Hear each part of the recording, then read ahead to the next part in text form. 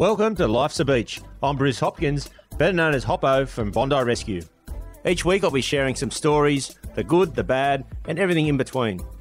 I'll be chatting to guests about their life experiences and giving our listeners an insight to the challenges we have faced in our lives. We'll share a few jokes and some banter along the way, and hopefully our experiences will resonate with you.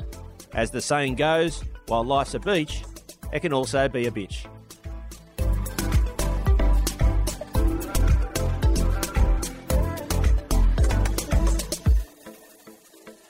Hey everyone, this week on Life's a Beach, this guy grew up in Cronulla, is a massive Cronulla Sharks rugby league fan. He is also a cricket tragic and he played Rod Marsh in How's That? Brendan Cowell has worked in film, theatre and media as an actor for most of his life. He is also known in Season 7 of Game of Thrones. He also plays Captain Mick Scoresby in the upcoming movie Avatar. Brendan has a great story, so now let's sit back and have a listen.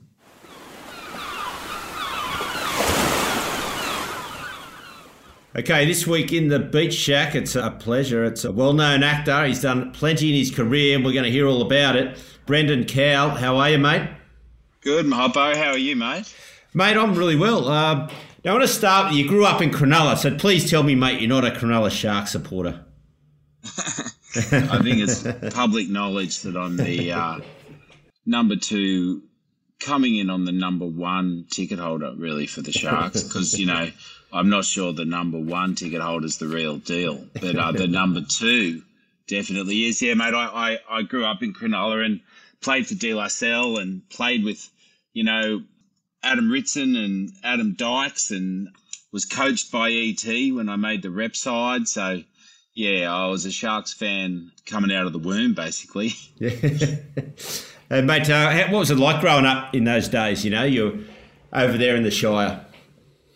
Oh, it's great. I mean, till you're about 12, Cronulla, the Southern Shire is the best place to grow up in the world. Like those long afternoons and fishing and beach and nature reserves and skateboarding and dogs and, you know, footy and... Like, it's just unbelievable. Family, like, really, it's really based around family and outdoors, you know, and that's just the best thing for a kid's mind and the best thing for a kid's body is just all that outdoorsy life. And that's what it was. And then, of course, you know, when you get into teenage life, like anyway, it gets a bit stressful and confusing. But until that point, it's like, yeah, I had an idyllic childhood and very much... I was brought up in a cul-de-sac as well, so all the kids would come out after school, and it was like an activity set up, you know, in the cul-de-sac.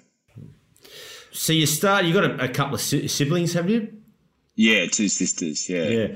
So you grew up with them, but how did you get into the acting? Was it something, your early days when you were saying you were playing football, was that something you wanted to do? Did you want to go on and be a football player? And then how did the acting come about? Was that at an early age? No, I wanted to play cricket for Australia more so than footy, and I wasn't a great rugby league player. I was good. I had good hands, but I wasn't tough enough, really. And it was, you know, I was firmly implanted in the Bs with cricket, with footy. I'd have the odd time in the A's if they had an injury. I never went to the C's, but I was in the B team with footy, and I was well aware of that. But with cricket, you know, I'd score the odd 70 or 80, or I'd take 3 wickets, 5 wickets, and I went to a couple of rep camps and stuff like that. And Dad was really, you know, he was all over the cricket stuff. He was the coach. He was there umpiring, and I had an uncle who used to come down from Forbes and train me, and you know there was talk, you know, I got into a couple of state sides with that, but when my parents divorced when I was 13, 14, there was kind of a choice to go and move into the theatre stuff. I accidentally got a TV commercial waiting for my sister to come out of a dance class, and that kind of started it all. And then was that something that you became passionate with, like, or was it something you didn't even realise existed or you had the talent for? Probably a combination, Hoppo, because I remember when I became a writer when I was 22, and I thought, geez, I'm a writer. And Mum went, You were writing poems from the age of 8 and reciting them and telling stories, and you have 100 sketchbooks full of short stories. So it's like, it's like anything, I think. Like, you're suddenly an overnight success from doing something for hundreds of thousands of hours. And I was always a writer. I was always an actor. It was just a matter of waiting for the industry, waiting to be an adult so I could go into the industry to do it, because I was sitting mum and nan down from the age of 8 and going, I've got a 25-minute play and you're going to have to watch it. And then mum and nan said, by the age when you were 10 or 12, it started to be quite entertaining. It wasn't like, oh shit, we've got to watch the kid do the thing again. It was good. Well, you must have known if you convince your family to sit down and listen and watch you, that must be something good with it. Well, I think all parents that's part of being a parent, I imagine, is sitting through a whole bunch of performances, sports things, and look, Dad, watch this. And that's part of the punish and the joy of it. But yeah, I think mum and nan started going, oh, hang on, kind of find myself looking forward to these. And my impersonations were very good of teachers and Michael Jackson, Oprah Winfrey, and I would do the principal, I'd do the priest, and I'd make a play where all of them were in the same play, so. So in the 90s, you started writing plays. What were some of those? I was reciting poetry in pubs. I never thought I could be a playwright because I didn't think I was smart enough or well-read enough. But then when I started watching theatre, I thought, well, I can hold people with my poems. Maybe I can hold an audience with a play. And so I wrote a play called Men, about 3 men locked in a room for an hour, and you don't really know what they are. And there's a pretty big reveal at the end, and it went crazy. And it ended up going to Belvoir Street, then it went to New York, all the way from the old Fitzroy pub. And then I thought, geez, I'll write another play. And I wrote that for my acting career. But then I thought, no, I'll actually just write to be a writer, and then realised I was always a writer. And, those ones are the joy ones. Like, you get on the big sets and stuff and it's great. But, writing something yourself, and then, Mum was driving the car around, putting the flyers up in Darlinghurst, and we used our own couch and all that sort of stuff. And you stand there on opening night and Judy Davis gives you a standing ovation. We're like, holy shit, what have I just done? It's great. Your play called Bed earned you a share of the 2001 Patrick White Playwrights Award, which is one of the richest playwriting awards in Australia for new talent. How was that something that you didn't expect to get? You know what? I didn't. I won a whole bunch of playwriting awards by the time I was 26. Pretty much all the playwriting awards you can win in Australia. And I thought, what do I do now? And I think everybody was very annoyed at Sydney Theatre Company because I got up and accepted the award and said, I wrote this play in 24 hours. And they were especially annoyed by it, that they'd given a prestigious award to a little upstart who'd written a play in an oven. Because my mum actually came and saw me on the Thursday and went, the Patrick White Award is $25,000 and it's due tomorrow night. And I went, oh, fuck, I've got an idea for a play. And she said, what? And I went, like, a guy's whole life is told through conversations in bed with 5 lovers, and it's 3 scenes and it's all pillow talk, and you see him have his first, at 12 all the way to when he dies, 5 lovers, 3 laps, 15 scenes. And she goes, well, go up to your room, I'll bring you some sayos and a cup of tea, and in the morning we'll go print it out and we'll hand it in tomorrow at 6 o'clock. And so I didn't sleep. I stayed up all night. I stayed up for 24 hours, yeah, and I wrote this play in my mum's house, and then we handed in and I won. Unbelievable. And then I directed it at Sydney Theatre Company, and that's what won me the award at the Stables. And, yeah, it was all happening by then. And then I went on to run Wharf 2, the company at Sydney Theatre Company, and people like Robin Nevin, at that point, Robin Nevin, who used to run Sydney Theatre Company before Kate and Andrew came in, they just changed your career. She just saw me and went, come on, have 6 years of making theatre. And that's those kind of people change your career. So when you said you wrote that in 24 hours, what's the usual time frame to write a play. Good play. I imagine it would take a long time, as I think, wouldn't it? Yeah, it depends. Like that was a little piece, but writing Reuben Guthrie and a couple of other big pieces might take a year. Yeah, and you go into development. So when you get in with a theatre company, you go into development, and a director or the team, the development team, start to give you notes. So it's different for every case, really. I mean, I tend to write my own stuff now because I've got a bit of money, not a lot, but a bit. So I tend to just write stuff and then send it out, instead of trying to get a company to pay me to write something, because I can't be bothered. I tend to go, I'm just like, I did that with my book. I just wrote a book, in 5 months on my own. I still haven't been paid for the book. It's like 2 years. You go, haven't made any money out of it. I just write it on my own and see what happens. But I like that because then I get to be creative instead of, which a lot of TV writers face is, you have an idea, you go in with the producers and the network, and then they start to take your idea into a place that you never intended. And then it all gets very confusing. And it's hard to keep the integrity, the purity of the idea. If you just write something and hand it out, you're like, if you want it, this is what it is. But, they can often say, it's not what we want as well. Yeah. Mate, well, you did direct the Reuben Guthrie play. Was that a really good achievement for you? I directed the film. I didn't direct the play. Yeah. Wayne Blair directed the play, who I did True West with and who I worked with a fair bit. But I directed the movie, which was great. And I still wake up in the middle of the night going, oh, I wish I did that. I wish I did that. But I think that with directing, which is probably the craft, like acting and writing, I feel very comfortable with. I'm good at. I can do it.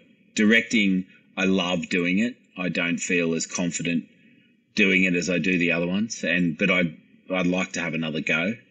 And with Reuben, I felt a lot of pressure from the funding bodies and the way that we got the money. Everybody needs the film to be this, and I think if I could look back, I'd probably push back a bit more. And from working as an actor on film, I see that really good film directors, they make sure they get what they want. They make sure the movie that you see is the movie that was in their head. And I can see that to the point where they're happy to offend people. And I think sometimes that's the cost. You can look at Michael Jordan's The Last Dance, and it's like, that's the last moment of that series of him going, yeah, I probably could have 20 friends now. I have no friends, but I won 6 rings. Yeah. I don't know. Like that. And I think that's the case with great directors too. They're like, just do it. I need you to do it. I don't care. This is what I need. Everyone goes, but when the film's a hit, it's like, I loved working with them. Mate, you moved to London in 2016 and you achieved immediate success. Now, why do you think that was? That was all came down to this play called Yerma. Because I turned up, I had an iPhone speaker and a blue suitcase, and I didn't have an agent, and I had some connections, and I was working as a writer in TV there, because when I wrote The Slap, the TV adaptation of The Slap, that set me up in London, and I thought I'd go over there and write telly off the back of The Slap. But then my friend Simon Stone, who's arguably the greatest theatre director in the world right now, he cast me in an adaptation of Yerma, the Spanish play that we modernised, and we set in a glass box, and Billy Piper played the lead, the title role. And he said, are you going to be here in June and July? And I was like, yeah, mate. And I'm like, do you want to have a beer? And he's like, I think I'll cast you as the husband in this Yerma play with Billy Piper. And I'm like, okay, sounds good. I had another movie actually set in the Amazon that I was about to do. And I was probably going to not do Yerma and do the Amazon movie, but the Amazon movie, revealed itself to not be real. And all of a sudden I was like, I'll do this play. The play broke 15 years of box office records in London, went to New York, went back to London, was a smash. Like, we had 300 people lining up around the corner at 10 a.m. every day trying to get a fucking ticket. Like, and this was within 3 months of me moving to London. So I didn't have to go and meet casting directors and go, here's my headshot, and here's my reel, and I'm really exciting Australian actor. Please cast me and stuff. The casting director from Game of Thrones was in the audience and said, can I have a drink with you after the show? And they said, look, we're going to try to find you something in Thrones. And I'm like, yeah, I don't have a major problem with that, if that's what you're thinking. And that was because Simon Stone cast me in his play. And you know what? I was good in the play. Like, I did turn up and I did do all those scenes, and Billy Piper and I nearly killed each other on stage every night. And, we went toe to toe, and we never lied and we never held back. And it's a brutal piece of theatre. And if you want to watch one of the great plays, it's on NT Live, and they shoot it incredibly. It's like a film. So check out Yerma on NT Live if you're looking for something challenging. But you mentioned Game of Thrones. What was that like? Because you came in later on, the series had been going for a while. Yeah, it was season 7. So, and I hadn't seen it, because I'm not a big sci-fi violence guy, so I didn't watch it. And then all of a sudden I went, I better fucking watch this Game of Thrones. So I watched 5 seasons in about 3 weeks. And I thought, geez, this is brilliant. The war scenes are insane. The dialogue's amazing. And I loved how all the kids had power.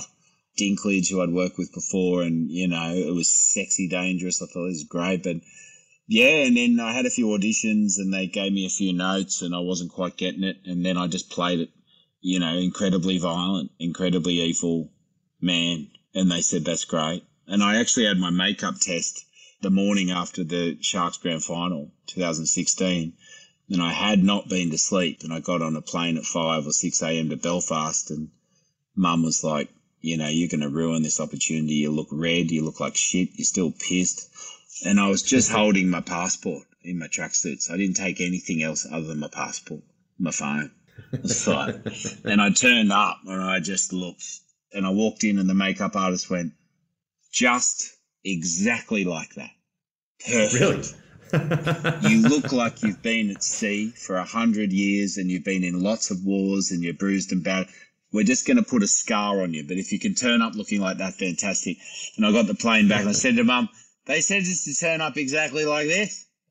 And she was so angry. But no, it was great. They're a really tight unit, Game of Thrones. Those actors all got very famous together, and they all had no idea what show they were. Like, they didn't know. They didn't get cast and go, we're going to be in the biggest show in the history of the world.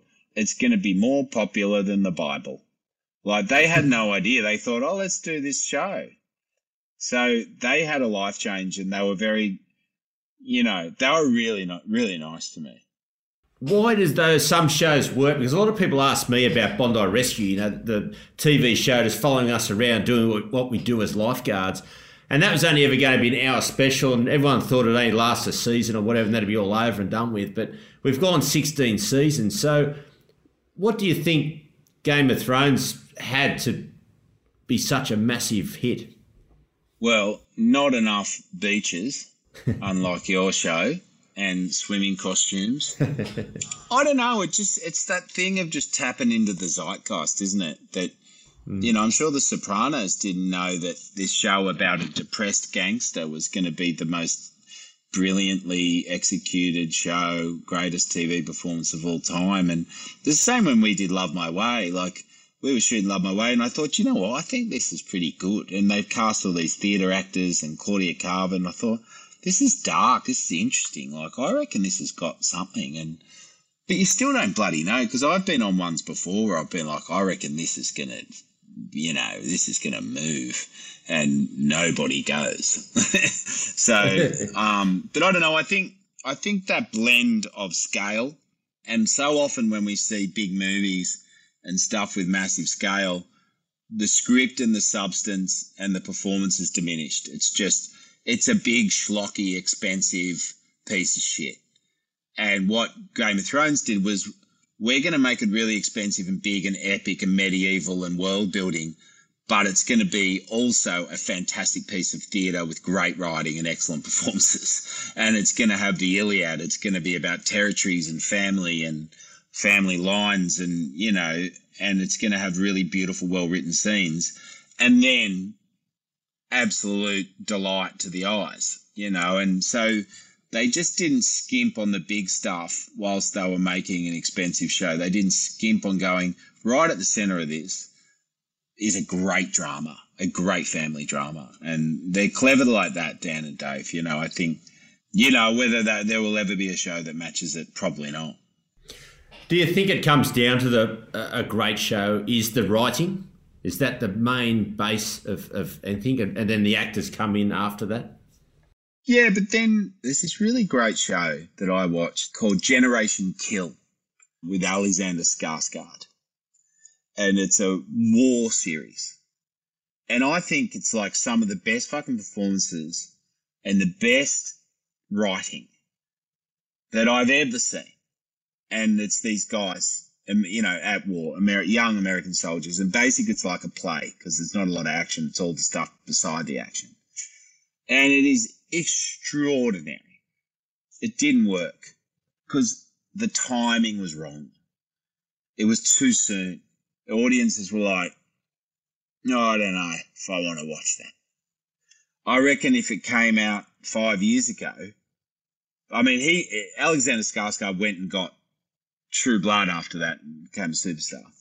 But, you know, I also think there's timing. I think there's so many good things that came out at the wrong time, maybe with the wrong title, maybe with the wrong month. Like sometimes it's like love, you know, you meet a girl and you go, shit, man, if I met her now, I wouldn't have been such a dick because my priorities were drinking piss and playing golf. You know what I mean?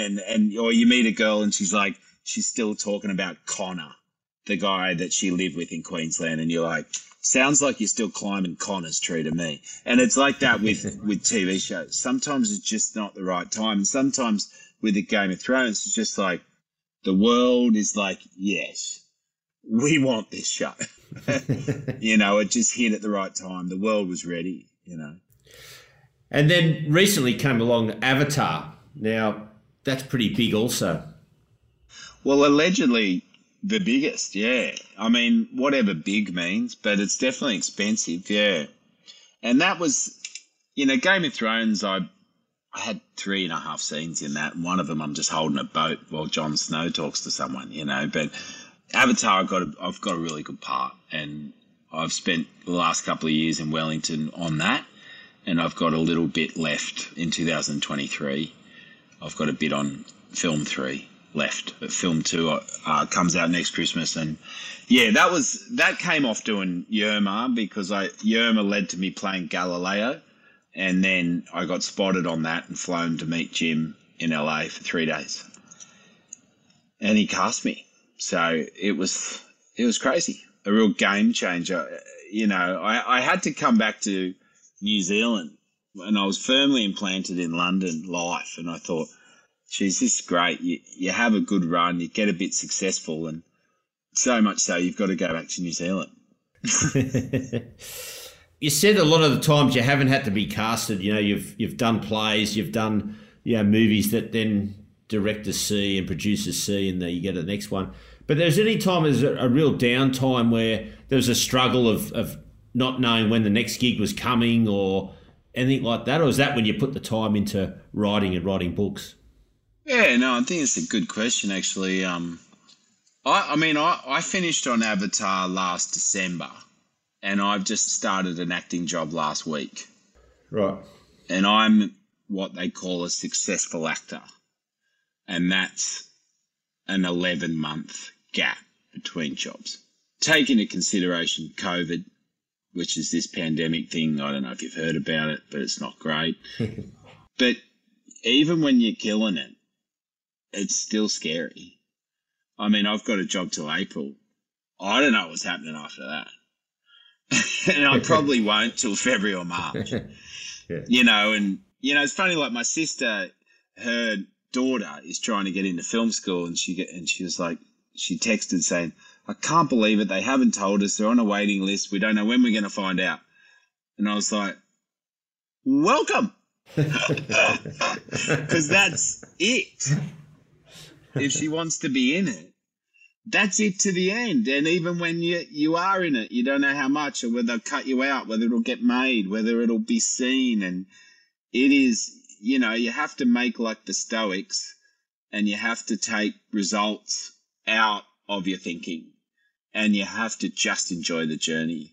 Because if you have expectations and you get caught up with results, then I'm lucky, man. And, I said it to my nephew the other day, like, the lady that does my accounts, she's a dancer, she's a choreographer, she's got all these things. So she does accounts for actors 20 hours a week. And she always has. And she's doing well now, but she still does it. And I said, that's how you roll, man. Like, you get a survival mode job, and then you get your dream job. Hopefully one day your dream job's your survival job too. But if it's not, you keep that fucking other thing going. And I'm lucky that writing is my survival job. I happen to be good at it. I happen to love it, probably more than acting. But if I didn't have writing, to be able to pick up a script for 30 grand that takes me through 6 months, whatever, I've got a mate who runs a, casting, and all the actors come in, he sends it off, $45. I've got one of the great actors is a social worker, and really smart actors, they've found something else. Because you cannot rely on this industry, even when you're doing well. So you would have seen actors over the years go off the rails because they get too caught up in it all, and then suddenly they've got nothing and they really, really struggle. It must affect the mental health side of things. Must be tough. Yeah, I think it's tough the whole time. And, I think actors who are in it for the wrong reasons are going to have a tough time anyway. If you're there for blind, if you just have blind ambition and you want to be famous, I mean, you probably got something mentally wrong with you. It's like, what are you doing? What do you want that for? And why? But the guys that are in there to tell a story, who probably can't do anything else, have always been an actor, and they want to connect with another actor, and they want to help a great script get off the ground and do a marvelous job. They're probably going to they probably have a really interesting life. But, I think most adults mean it when, adult actors mean it when they say, I hope my kid isn't an actor. And they don't mean it hilariously. It's like, it's just not great. I mean, the highs are beautiful. Playing Galileo, taking a bow, working with the finest actors, James Cameron on an adventure film. Fucking oath, man. It's amazing. But, geez, it's a struggle outside of that. And, even when you get close, you just don't know. Yeah, it's just, to be an actor, you have to be really sensitive, because you have to have access to your emotions. But conversely, you have to have thick skin to be able to survive the industry. So it's really, that's why everybody turns to the substances, because it's like, it's like, give me all your emotions, shut them off. Give me all your emotions, shut them off. And I think a lot of people listening don't understand that, because you see, when you sit back watching movies or TV shows, and you basically see all the good stuff, don't you? But you don't see what goes on behind the scenes and the person getting to where they need to get to. Yeah, it's that iceberg thing, isn't it, Hoppo? It's that, like people could see Brendan Cowell's got a book out. Oh, it's not been nominated for an award, and he's talking about it on ABC Conversations. Well, I guess he got that book out because he's an actor and he's high profile or whatever. I sat there for 5 months at my desk from 8 till 6 during the pandemic in London, got COVID, kept going, wrote it, sent it out, got 7 rejections and 2 yeses. I went with one of the yeses. You know what I mean? And I haven't been paid from it. Like, it hasn't made any money yet. That's 2 years. It's like, what it looks like is not the reality. Most of my friends, novelists, are broke. I've had to buy them my book. And the thing with actors is you can suddenly get a TV show and suddenly you could earn a lot of money every week. But actors are really bad with money, and so I've got mates who've earned 5 times as much money as me. and they piss it down the drain, or they just can't hang on to money, or they have so many bloody debts by the time they get paid, or they just go, let's all go on a holiday or let's party all the time. I'm lucky I've done the similar, but I'm smart. And whenever I got a big chunk of money, I just disregarded it and I ended up buying a house. And so I just made sure I had enough money to get pie every week and that same amount of money to pay rent and get by every week. And then any big chunk comes in, I don't want to know about it. And that's why I've got a house, So if all, as Hamlet says, if fortunes turn Turk with me, meaning if it all goes down the drain, I got a house. I got something, and that's because whenever I got a big chunk, and that's the thing, man, like I haven't really been paid for 5 months, but I'm about to get paid from 3 jobs.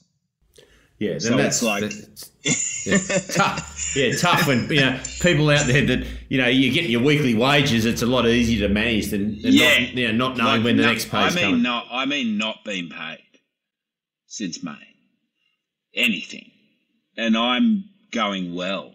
And now you just get these bombs of money that are like, if I told you what I get paid tomorrow, you go, geez, you're doing well.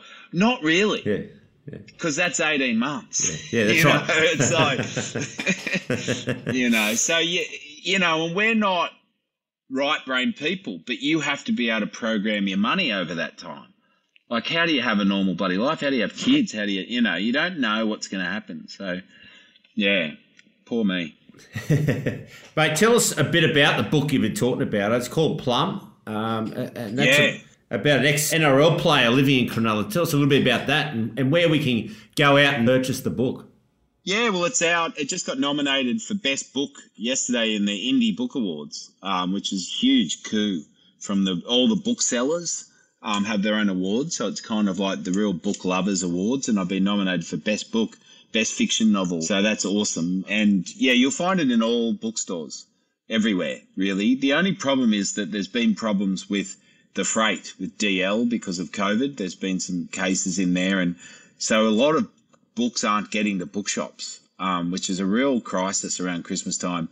But you can go onto Booktopia and you can order a signed copy wherever you are in Australia. You can go to Gertrude Nellis and order it wherever you want in the world. You can also get on and read the audiobook that I read out. I do all the characters and the Kindle. So you can find it. But yeah, Plum tells the story of a 49-year-old ex-footy player called Peter Lum, Peter the Plum Lum. His name's Plum, his nickname, his footy name, and he's cruising. He works at the airport. He wants to be anonymous. He was kind of quite a famous footy player, played Origin, played Australia. Got a 16-year-old son who's following in his footsteps, Gavin. He's got a girlfriend, Charmaine, who's a nutritionist. She's 40. And he's cruising along. He kind of gets up, has a soft sand jog. He goes to work, shifts bags at the airport. And then he hits the pubs with his mate, hits the pub, the Casbah with his mates, all ex-sportsmen, and they kind of have between 4 and 14 schooners a day and put on bets. And then one day he has an epileptic fit on the tarmac at Qantas and finds out he's got a degenerative brain disease, as a result of the 1,000 concussions. And he goes on a process of self-discovery and his mind opens up and he ends up working at a pub. And there's a poetry night and he hears a poem and it blows his head off. This disabled woman called Bridget tells a poem called You Swap With Me, I Swap With You, about how we all have the same amount of pain. And then he starts getting haunted by dead poets. Bukowski, Sylvia Plath come to visit him. And as he deals with his son who wants to play footy, he starts going, I don't know if I want my son playing footy. And he realises he might die. So it's about a guy trying not to die and to try to get his shit together and to communicate. Which is something the Aussie blokes and Aussie women really, and women and men all over the world struggle with. How do I share my confusion? How do I share my fear? I am so scared. How do I say the things that are so hard to say? And he finds words through poetry. He finds words. They're not always brilliant words. They're plum words. They're Australian vernacular. But they're bloody words. And that's that's what I'm suggesting to blokes, is if you can't talk to blokes at the pub while you're putting your multi down, Maybe you can write it down. Find words, because they might save your life. And that's what, Plum's about. Mate, it sounds great. I think I might get it myself. It's very well written and explained then too. I think a lot of people listening will jump on and have a read of the book.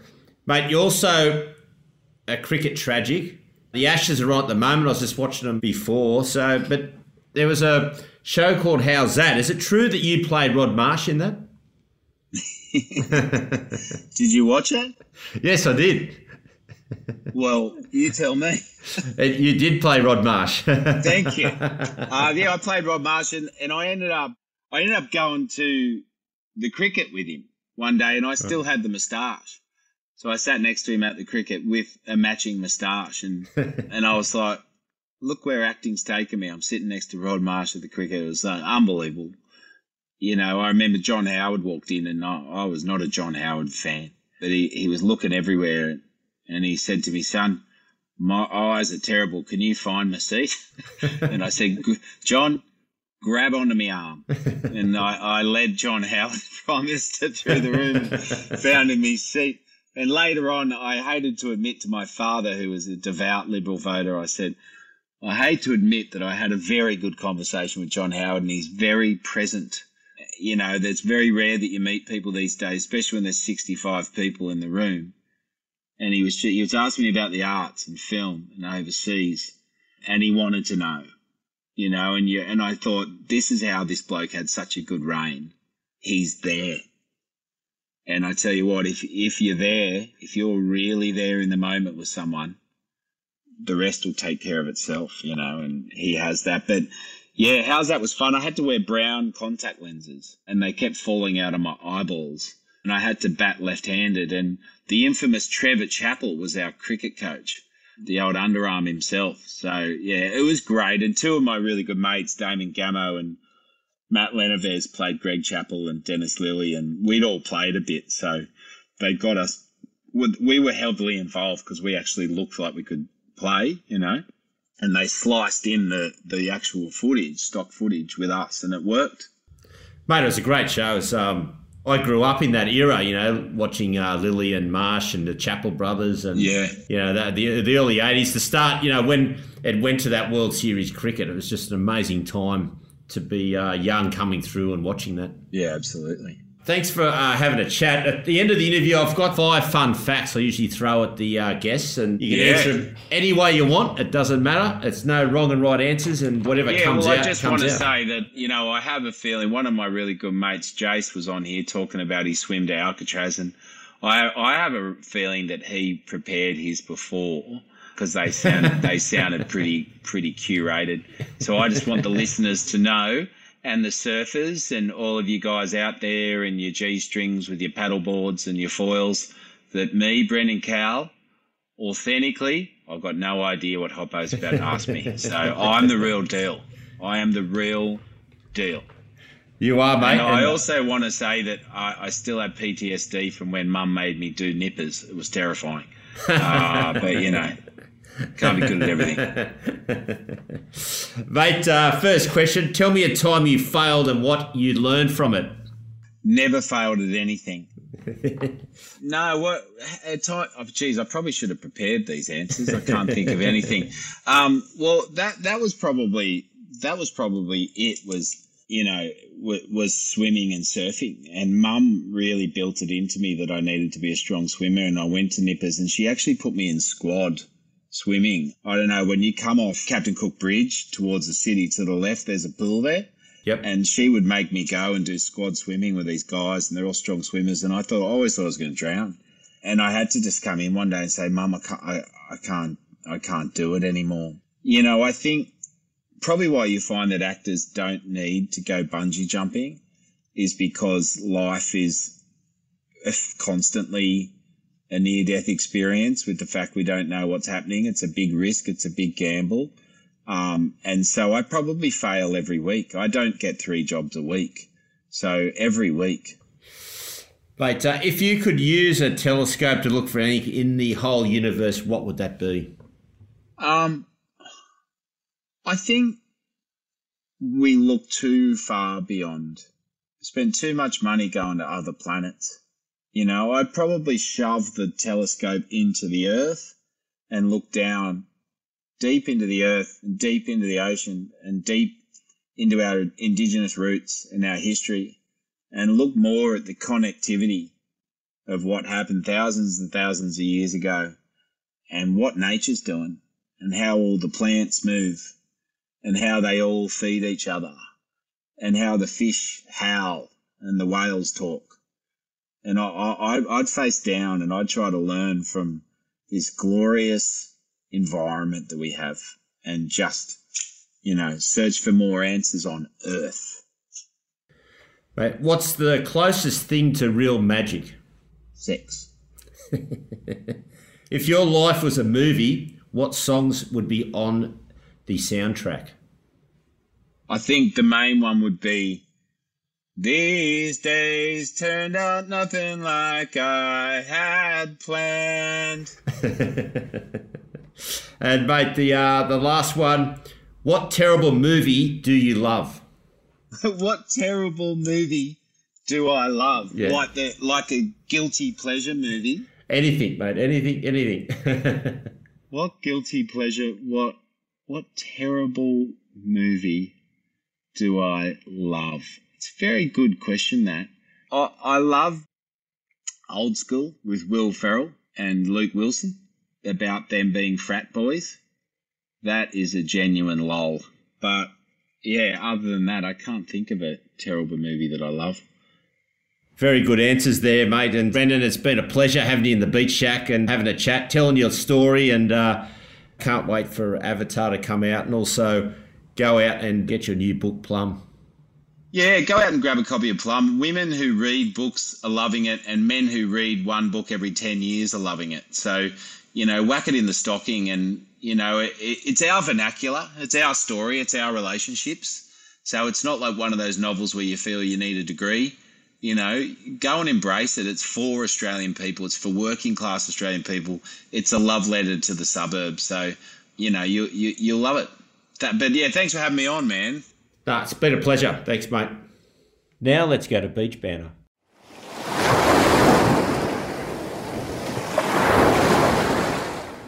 Okay, this week for Beach Banner in the Beach Shack, it's a welcome back, Reedy. How are you, mate? G'day, Hop. I'm good, mate. It's good to be back in the shack. I was thinking about resuscitations. You know, we have a few over the years, and I thought back to your first resuscitation. So with Candace, can you tell me a bit about that experience? Oh, God, geez, you've gone deep there, Hop. That'd have to be nearly 20 years ago. I think it was before the show. So that didn't get captured by the TV cameras, thank God, because I absolutely butchered it. I'm surprised she's still alive, actually.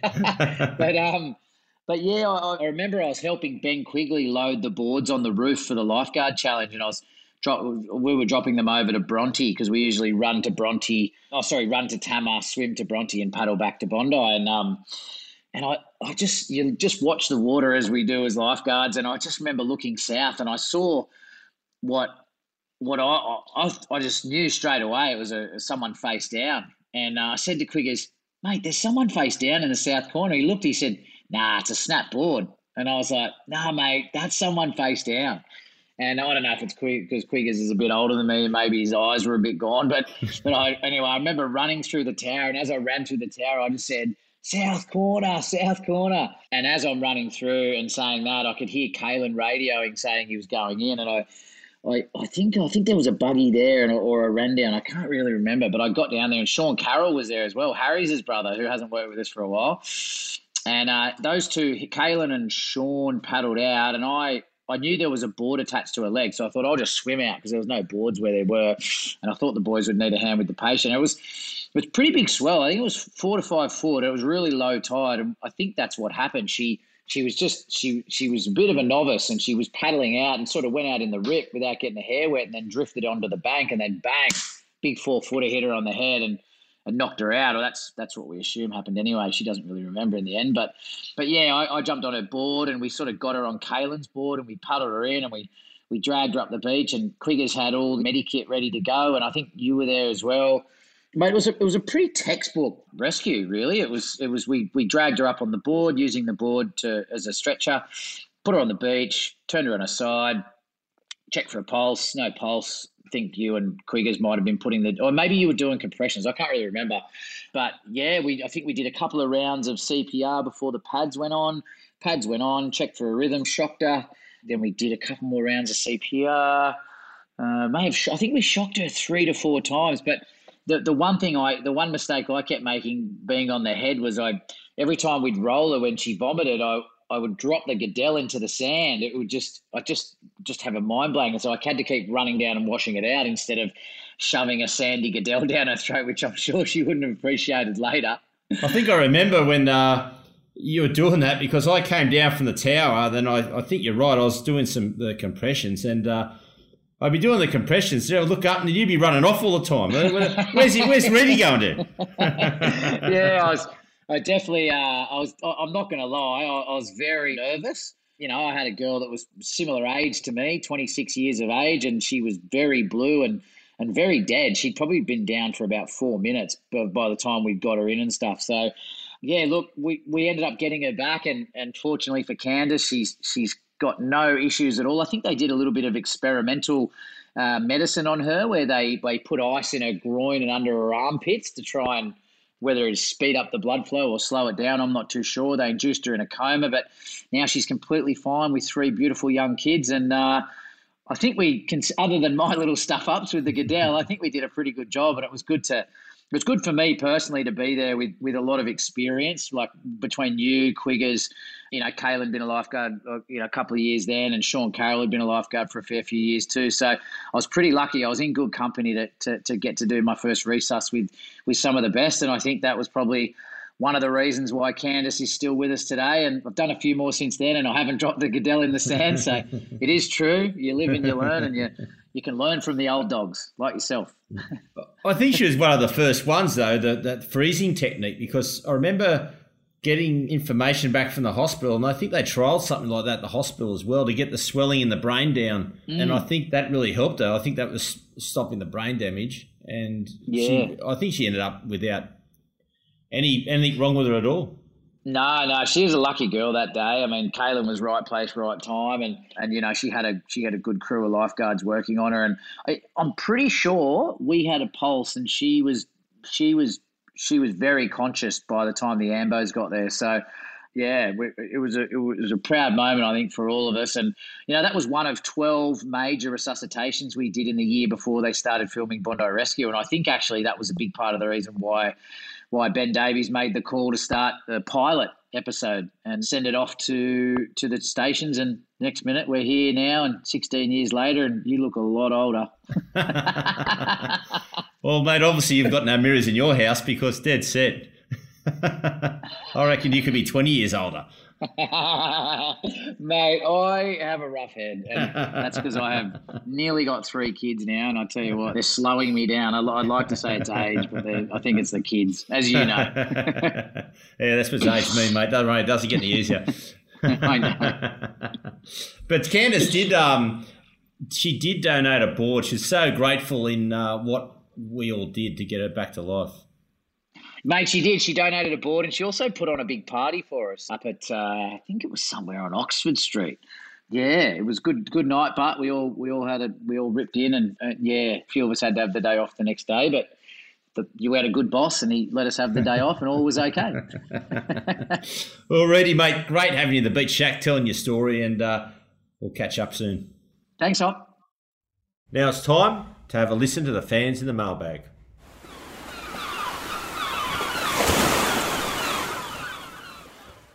This week's mailbag is a letter from Peter, who lives in Sydney.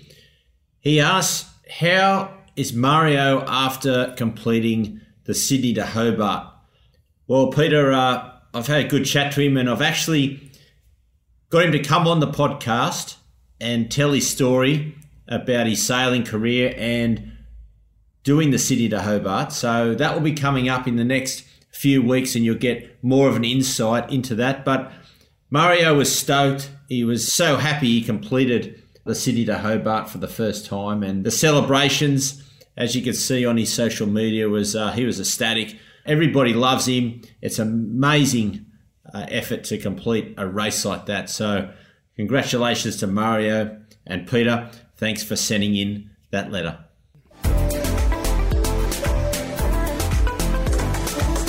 Thanks everyone for listening. Remember to subscribe to Life's a Beach wherever you get your podcasts, and hit us up with questions, comments, or follow us on our social media channels, which you can find in our show notes. That's it for today, beach fans. Stay safe and swim between the flags.